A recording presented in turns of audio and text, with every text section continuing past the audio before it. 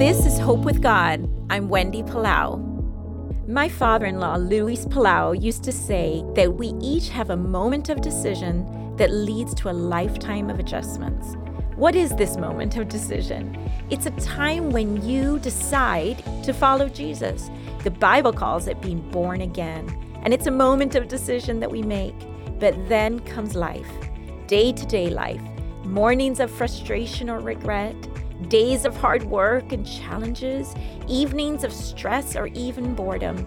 And here come the adjustments. And how do we make them? We get to know God. We invite Him into our mornings, welcome Him into our hardest days, and lean into Him each evening. It's a lifetime journey, my friend. Don't be discouraged. It's so worth it. Persevere in your life with Jesus.